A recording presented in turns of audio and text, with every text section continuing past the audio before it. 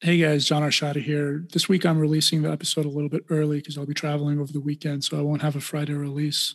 But I do urge you to listen to the episode because there's a lot of good information, some information I wish I would have known when I was applying for residency. Check out this new book. I think it'll really help you in your journey. What does it take to get into the residency of your dreams when it seems like all the odds are stacked against you? My name is John Arshadi, and I want to welcome you to the Road to Residency podcast.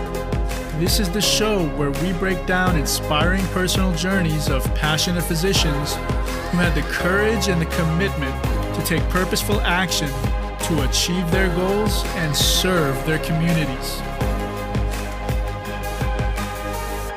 Hey champions, welcome back to another episode of the Road to Residency podcast. I'm John Arshadi, and today I'm here with Brenda Thompson. Brenda has over 10 years of GME experience and has held various roles, including accreditation specialist, GME manager, wellness educator, and residency coordinator. Today, she focuses mainly on educating the medical community on ways to promote wellness, prevent burnout, and maintain a healthy state of well-being. She recently wrote a book encompassing everything about graduate medical education, which is very helpful for program faculty, administrators, and residents alike, as well as medical students. Hi, Brenda. Welcome to the show, and it's great to have you. Hi. Thanks for having me. You're welcome. So, Brenda, I'm really excited about this book, and I want to learn more. But first, a lot of us who are going into residency, applying to residency, we're thinking about impressing the program directors, coordinators. We don't really realize that there's this whole other side that we don't see until we actually get to residency. So tell us a little bit about your background and what exactly is ACGME and what do they do? So my background has been in the graduate medical education community for a decade now, and I've held various roles, but mostly I've worked in the GME office as an institutional coordinator. So I would be doing like mock site visits for the residency and fellowship programs, making sure that they adhere to the requirements and standards set forth by ACGME, because we would want to correct them before ACGME comes down, does a site visit, and then gives a citation. So ACGME, they're the Accreditation Council for Graduate Medical Education. And every residency program and some fellowships have to be accredited through ACGME. So like I said, some fellowships get accredited through ACGME, but some don't. But they're there to make sure that, a good, sound education is being given to the residents and fellows. So they oversee the programs and they oversee the sponsoring institution, which I kind of break down just to simplify it as the GME office. Right. Awesome. And so for medical students and graduates right now who are looking to get into residency, what are some of the things that they should be thinking about? And what are some of the takeaways that they can get from your book? So for right now, if they're still medical students and they have yet to go through the matching season, they're going to do that next matching season, then definitely there's a chapter for them. It's actually chapter 9 where it says transition to residency. And for that, I talk about the back end process of the recruitment. So they, of course, are coming as a prospective candidate. They're not aware of how the whole ARIS filter process works. I mean, we get hundreds upon hundreds of applicants, and of course, we can't read them all. So we have abilities to filter out applicants that might not make the minimum qualifications per program. And what's interesting is, I've had programs that say, oh, just tell the candidates that we read everyone's application. Well, that's not true. And there's just no way that we can. I mean, especially for internal medicine programs where you could have 100 plus people in a program. Mm-hmm. That's a lot of incomings that you're going to be interviewing for. So you must have like a good 20 spot minimum to open. So think about how many applications that program is getting. I have a history in surgery and in psych. And of course, surgery is hugely popular. So I was reading, 500 applications. I mean, you just can't do that. So we would filter the minimum on ARIS, and that would weed out the applicants. So I would never even see their application. Mm-hmm. So I really think that's important. Like when there are minimums on a program's website, you should definitely trust that that's what they're going to be looking at. It's not a situation of where people say, oh, if you feel like you're overqualified, apply for the job anyways. No, This is the minimum. This is what they're looking at. You will get filtered out. So if you have up to how many places that you can send a resume to, then you might want to just save that and send it to a program that you do meet the minimum qualifications on. Yeah. But then I also talk about, the mindset, the psychology behind why a program director needs to match. Why are they going to rank certain candidates higher versus lower? So that's a good insight. And then there's also questions that you, the candidate, will be asked. And then there's questions that you, the candidate, should be asking the people who are interviewing you. You should always ask each person at least one question. Right. So it's very well-rounded in the sense of from the beginnings to the endings. Like, this is how you write a personal statement. This is what the program is looking for in your personal statement. This is how they're going to probably rank candidates. For example, location, they're always looking at location. What tie does the candidate have to that location? If you can't see it on the address of where they live or their college, med school, then it should be somewhere in the personal statement. If not, well, then I might, put you in pile 2 while I keep looking for the candidates to put in pile 1. Obviously, pile 1 is going to be the first round of individuals that we interview. Yeah, excellent. So it sounds like an excellent resource to have. Let's back up a little bit to the filters. I noticed you said that you filtered out a lot of students. What can students do to make sure that they bypass those filters or they don't get filtered out? So I always tell prospective candidates, if you don't have all of the mandatory paperwork, like the letters of recommendation, don't yet apply to that program until you have it. Let me give you an example. So as a program coordinator, we would be like the first people who would weed out those applicants. So I'm not going to send non-qualifying applicants to my program director to finalize and then invite to an interview. I'm going to look through that first and weed them out. So if I have someone that has 2 LORs and not 3, I'm not even touching his application or her application. I'm moving on. However, you might get some coordinator that's new, and a program coordinator's life expectancy on the job is 2.5 years. And the average that it takes for that position to have learned everything is 3 years. So there's a heavy turnover for program administrators. Yeah. They're leaving in 2.5, but it's supposed to take them 3 years to learn. Why do you think that is? There's a lot of reasons. Number one, like a lot of the training has to come out of the employee's paid pocket. And that, any job that you go to where you don't have paid training, that's just unjustifiable to some people. Right. So what happens then is that you might get a coordinator that's new that doesn't realize that you can bring those applicants back into the pool. But some people will say, oh, they've been in my filtered. I've already received them. So if you send it, let's just say September 1st, you send your application September 1st to my program, but you did not include the 3 letters of recommendation.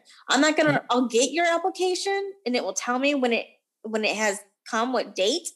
So let's say September 1st, but it doesn't have everything to meet the minimum. So it's recognizing the application came September 1st, but then it's moving it off to my filter. So I'm not bothered with it. Now, if I'm new and I didn't know how ERIS works and I'm just kind of learning as I'm going, maybe next month, I'm going to go ahead and see who's new, the new applicants since September 1st. And then I can see who's good, who do I need to filter out from that. Now, if I'm not experienced in ERIS, I'm just going to accept who's new from October 1st. So I'm not bringing back the old applicant pool, even though you might have updated that last LOR that was mandatory. Right. So that's why I say don't even chance it until you have everything. So once it hits the program, then they'll go ahead and look at all the new applicants and make sure, since you met the minimum now, that your application is going to be looked at. So that's the risk that you can take. Does it happen? Yes. Does it happen a lot? No. But it still happens. And if you can't get everything uploaded when it needs to be, and things are going to become straggling in, except for the dean's letter always comes straggling in. I never do a filter on the dean's letter, but I always do it on the LORs. Right. And does the same go for the U.S. Homily scores as well, or no? No, because that was tricky this past year. They just kind of uploaded almost at random. Yeah. So, but the thing is with the test scores that have, now been changed for this upcoming academic year, I used to filter them out. There was always a minimum that my programs would ask for. And so I know that's going to be a bit different upcoming. So we'll see how that's run. It could be like if you failed on your first attempt, then filter out. Or it could be if you failed in the first and second attempt, filter out. Right. So do the research on the programs before you just blanket apply to everywhere. Because if there are programs that have a minimum requirement of score or attempts or years of graduation, if you don't meet those requirements, you are going to get filtered out and your application is not even going to get looked at. So there's no point in spending 25, 30 bucks, whatever it is now, on applying to those programs.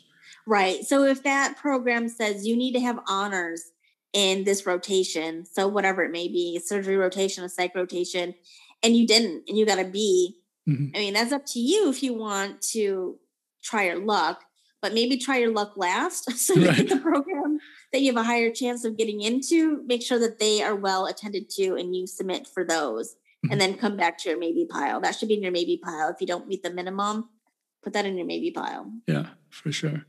Apart from that, what are some of the other topics or chapters that medical students should specifically focus on in your book? So the book is called Graduate Medical Education, Rethink, Reclaim, Redesign, Recreate, a memoir and a call to action.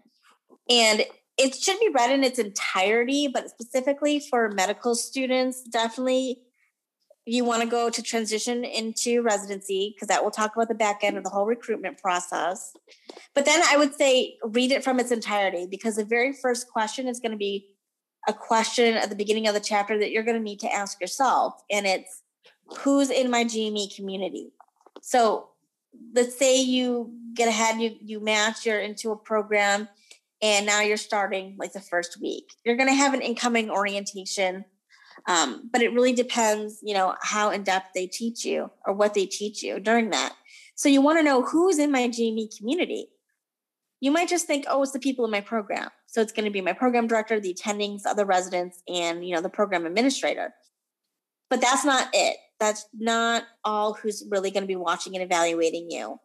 So you have to be mindful of when you go out into the halls of medicine, wherever it may be, whether you're just, doing a journal club or whether you're on a rotation. There are other people who are giving feedback about you, about your performance. They're essentially doing what's called a SWOT analysis, and it's SWOT. And that means they're looking at your strengths. They're looking at your weaknesses. They're looking at other areas of opportunities for you, things that maybe you'd be good at, you can improve on, et cetera. And then they're looking at threats. So what is blocking you or what is going to be a concern for patient safety?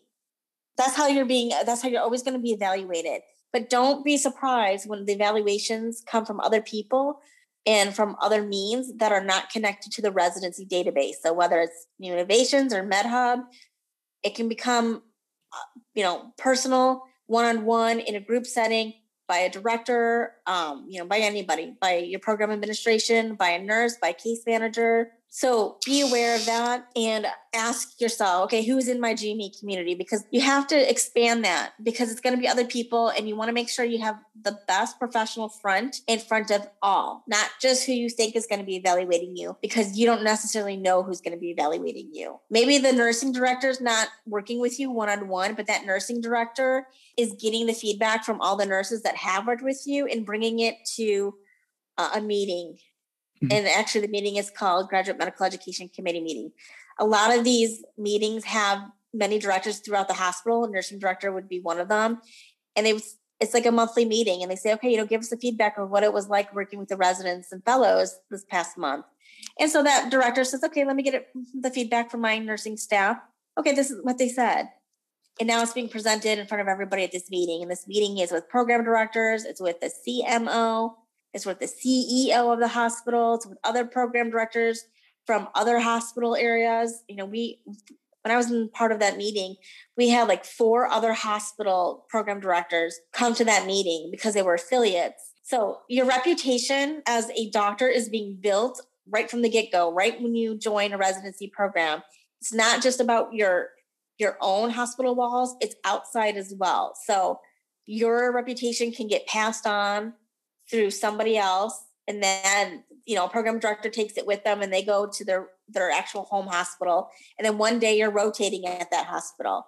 And now they have an idea about your work abilities. So make sure it's successful from the get-go. Make sure it's a positive one from the get-go. So that's what I mean by expand your awareness of who's in your GME community. It's not just the people in your program. And always be professional. Always have a professional demeanor about you, because you don't know who's watching you to evaluate you, to give it back to your program director. To treat every instance as if you're being evaluated.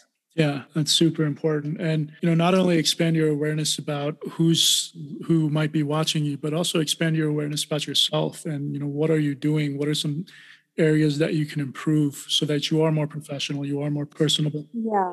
And I have in chapter 5, it talks about the well-being, and I talk about, emotional, mental, spiritual, and physical. So, for example, ACGME, their accrediting body, they do really good about pushing the whole sleep narrative. And I think that's well and great, but we have to do something in terms of ourselves. So, like you said, have situational awareness. You have to know your temperament. You have to know your, maturity, emotional wise, mental wise, spiritual wise.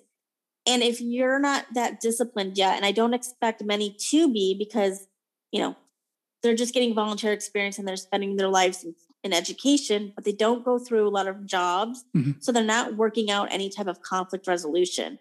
So now they're being put into this residency program. They're going to be working with many, many different people in many different departments. And now they're going to be going through their first learning experiences for many different things. So it's going to take trial and error. But the one thing I would love to get across to future doctors is have a means to outpour your daily stressors. So in chapter 5, I talk about that. You're gonna, be pushed to the limit many times. We teach you about how to build resilience, and I think that's great, but you're gonna explode if you don't work out all of the burdens that you've carried on. So it's day after day, patient after patient after patient. You're taking on their trauma. You're taking on the challenges of just learning how to be a doctor. You're taking on any conflict that you're seeing. And there's going to be a lot, because you've got the duality of patient, mm-hmm. but then program staff, right? The program director, the attending. So it's going to be happening in all ways, and that you might not be aware of. So have a healthy way to get that outpouring out of your body, whether it's, a good kickboxing class. Sometimes people like to meditate, or sometimes people like to journal. There's always traditional therapy. Make sure you're healthy as much as you can.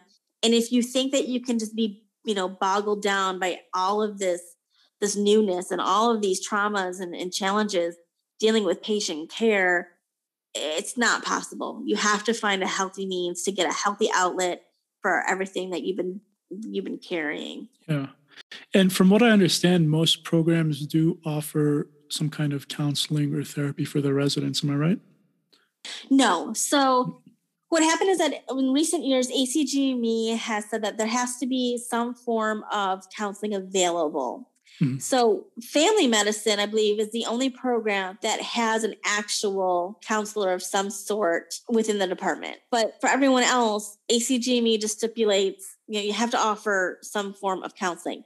Well, most hospitals, if not all hospitals, have what's called an EAP. Mm-hmm. And most companies have an EAP, and it's basically over the phone type of counseling. You might get 5 for free, and then you work out like an arrangement for payment. Or, if you decide, I think I want to work with an actual counselor face to face. Could you help me find someone? They'll help you find someone. Right. Yeah. So it's not coming from your program unless you're family medicine.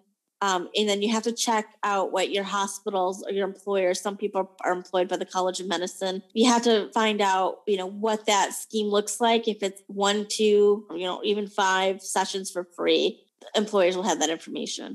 Excellent. Thank you.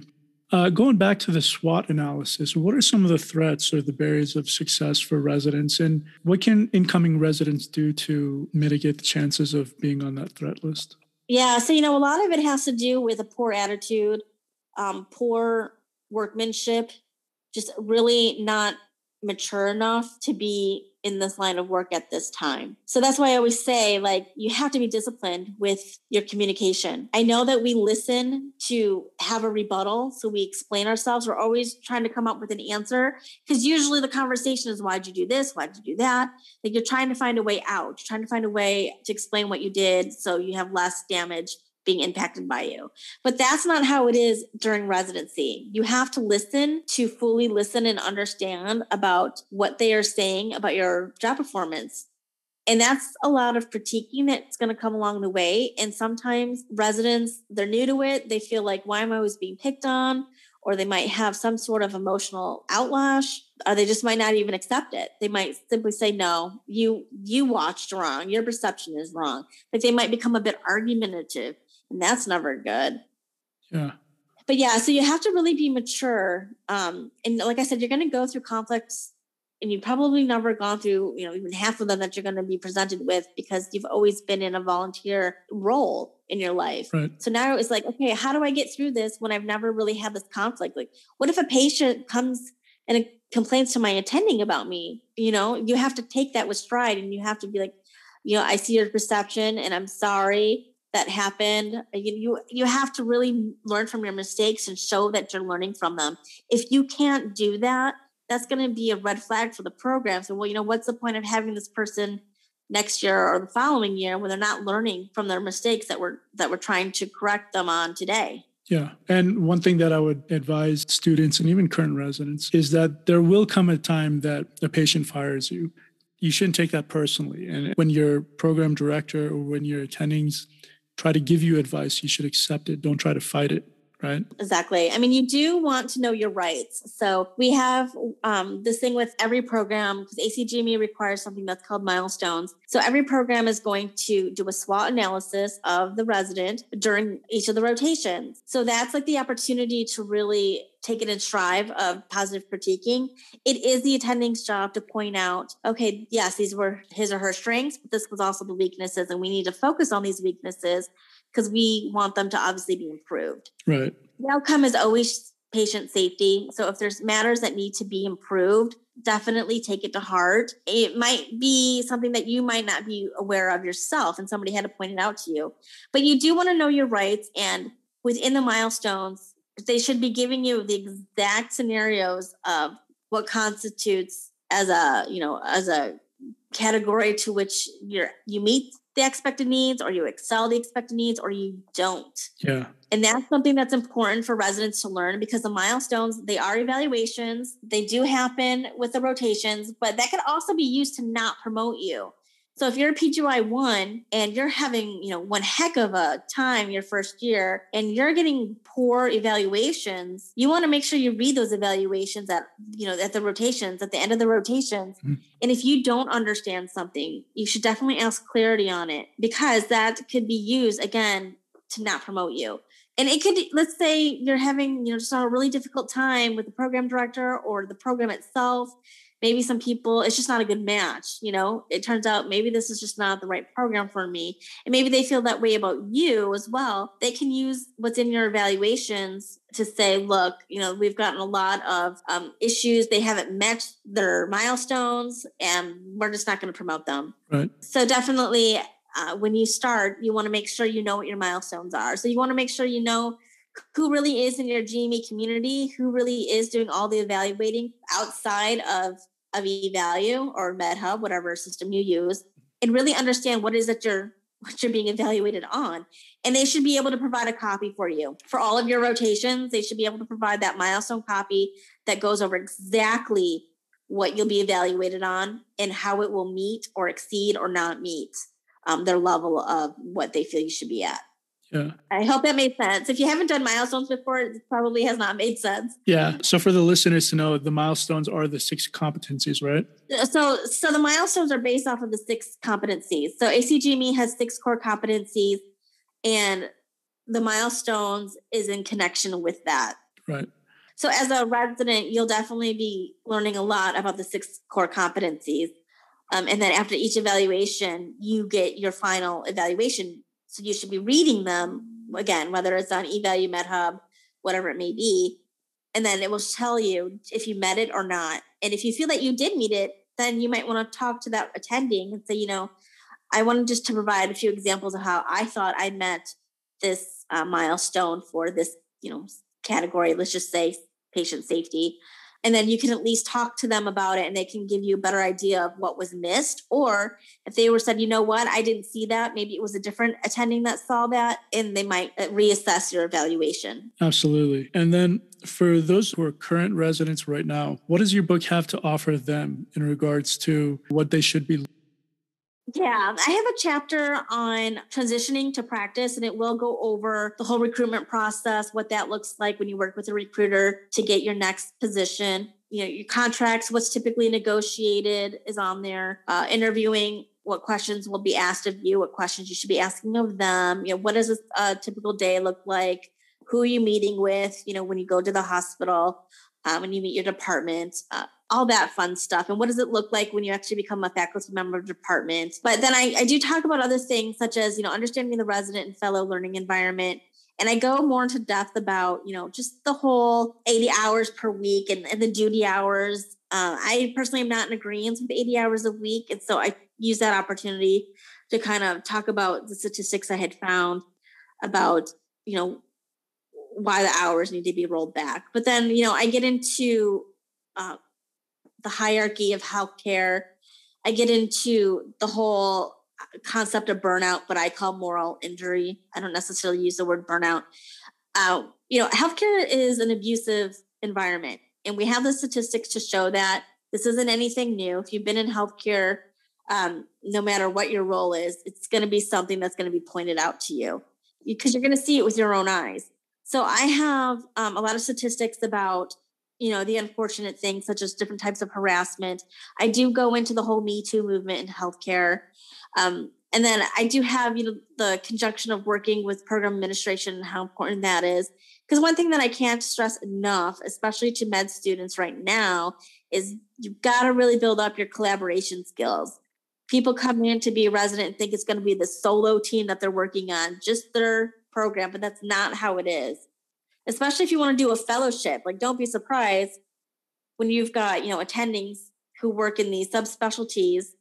That's who you really want to work with really well and impress, because you might want to have a fellowship under their care one day, right?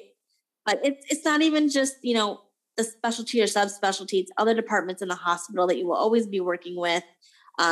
Really, we've got a high turnover rate in healthcare, and I hate to say it, but out of all of the careers in America, the career that has a number one suicide rate is physicians. Mm-hmm. So we want to help that. And, it's a bullying culture. And this, again, isn't a surprise to anybody that's been in healthcare. So I'm trying to tackle some of that, because really what you learn as a resident, what's being modeled to you is what you will do when you become on the floor. And I talk about this story in chapter 9, Transition to Residency. I was working at Georgetown University, MedStar Hospital. That's an elite school. I was thinking this was going to be the best of the best. But you know what? The same problems were happening there too. And when I was working with one of the residency programs, the med school had conducted a survey to the med students and said, tell us about your rotation experience. Mm-hmm. Now, this was really alarming. So they asked med students, give us an example of what happened, write in if anything was missed. You had med students saying while they were on rotation, they were getting slapped. Oh, wow. They were being treated as personal assistants. They had to go pick up errands. They had to take the garbage out to the actual garbage dumpster, which is, it's not a trash can in the office or down the hall. Right. You have to go outside the building to the dumpster, which is uncalled for. It's unnecessary. It's almost a form of hazing. Yeah. So that just kind of really reassured me, saying, the creme de la creme of Georgetown, this is happening too, and it's happening everywhere. Mm. That's just the answer. It's happening everywhere. We have an abusive culture in healthcare. It's nothing new. Med students will first go through this. They'll see it when they do their rotation. Then when they become resident, this is how they get treated. They think, okay, this is how it's done. So when they go onto the floor, it's just a recycled pattern. Right. So I talk a lot about that in the book. And so it doesn't necessarily matter, right now, if if it's not going to help you, it's going to educate you. So when you do become a resident, you will definitely have some proactive situations that you can find yourself in so you can get out of the hot seat. And again, just a lot of it is maturing. Make sure your communication is mature. Make sure your emotions are mature. Make sure your spiritual self is mature, and really work out the well-being side of you, how you're going to get, whether it's daily, whether it's weekly, whether it's monthly, how you're going to care for yourself and unleash all of those heavy burdens that you've had to take day after day, patient after patient. I don't think residents realize that they just pent up. They just pent up all of this stuff because we teach them about resilience. They don't even know how to release it. Right. We don't teach them those skills. So in chapter 5, I have a lot of examples. This is for people who do like traditional therapy or who don't, because they have alternative therapies as well, and day-to-day practices like aromatherapy and stuff like that. That's awesome. Well, I'm really looking forward to reading this book. And for those of you listening, I highly suggest you guys get this book as well. Read it cover to cover, learn the information, because this is stuff that I wish I knew when I was applying for residency. And I think it'll really help you become a better resident, better physician, and a better person in general. Brenda, did you have any parting words, any last minute advice you wanted to give the audience? The only thing I can just say is, it's obviously a really great career going into healthcare, and we teach you to be a doctor, but we don't teach you how to become a doctor. So hopefully this book will help with some transparency, what I feel is lacking in transparency, and helping to uncover the barriers to success. And I think, like I said, one of them is how to be a doctor. So I'm really excited for chapter 7, because it really goes into building your business, building your reputation, and, how to get referrals, et cetera, et cetera. But that's why I say read it in its entirety, because while I'm talking about building a reputation in chapter 7, I also had talked about, how you're building your reputation with everyone that you meet. So whether you're in a different rotation or you're working with a different group of people that you normally do, always be your professional self, your best professional self, because they have a means to analyze and evaluate you and give that info to, stakeholders. Yeah. So definitely read the book in its entirety, because it's going to be useful no matter what stage you are in. For sure. Well, Brenda, I appreciate your time. I thank you for being on the show. You guys, make sure you check out this book. I'm going to drop the links in the show notes when it comes out. It's Graduate Medical Education, Rethink, Reclaim, Rebuild, Recreate. Brenda, how can listeners get in touch with you if they wanted to? So they can definitely DM me on my LinkedIn, or they can email me, which is btchicago@live.com. Awesome. So we'll put that in the show notes as well. And I thank you again for being on the show. This was very helpful information. Thanks for having me. I appreciate it. You're welcome. If you haven't already, please rate and review the podcast, share it with your friends, and get this message out there, because this is a time where a lot of people are skeptical and they're saying, I'm an older grad, I'm an IMG, I have trouble with the USMLEs, there's no way I can compete, what do I do? Well, we want to show you that there is hope. Actually, right now is the best time to match as an IMG. Our match rates have gone up from 48% in 2010 when I graduated medical school to 61% in the 2020 match. That's a significant jump.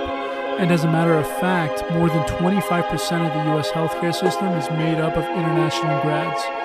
So know that you can do it. You will do it. Just don't give up. And I hope to see you in the next episode.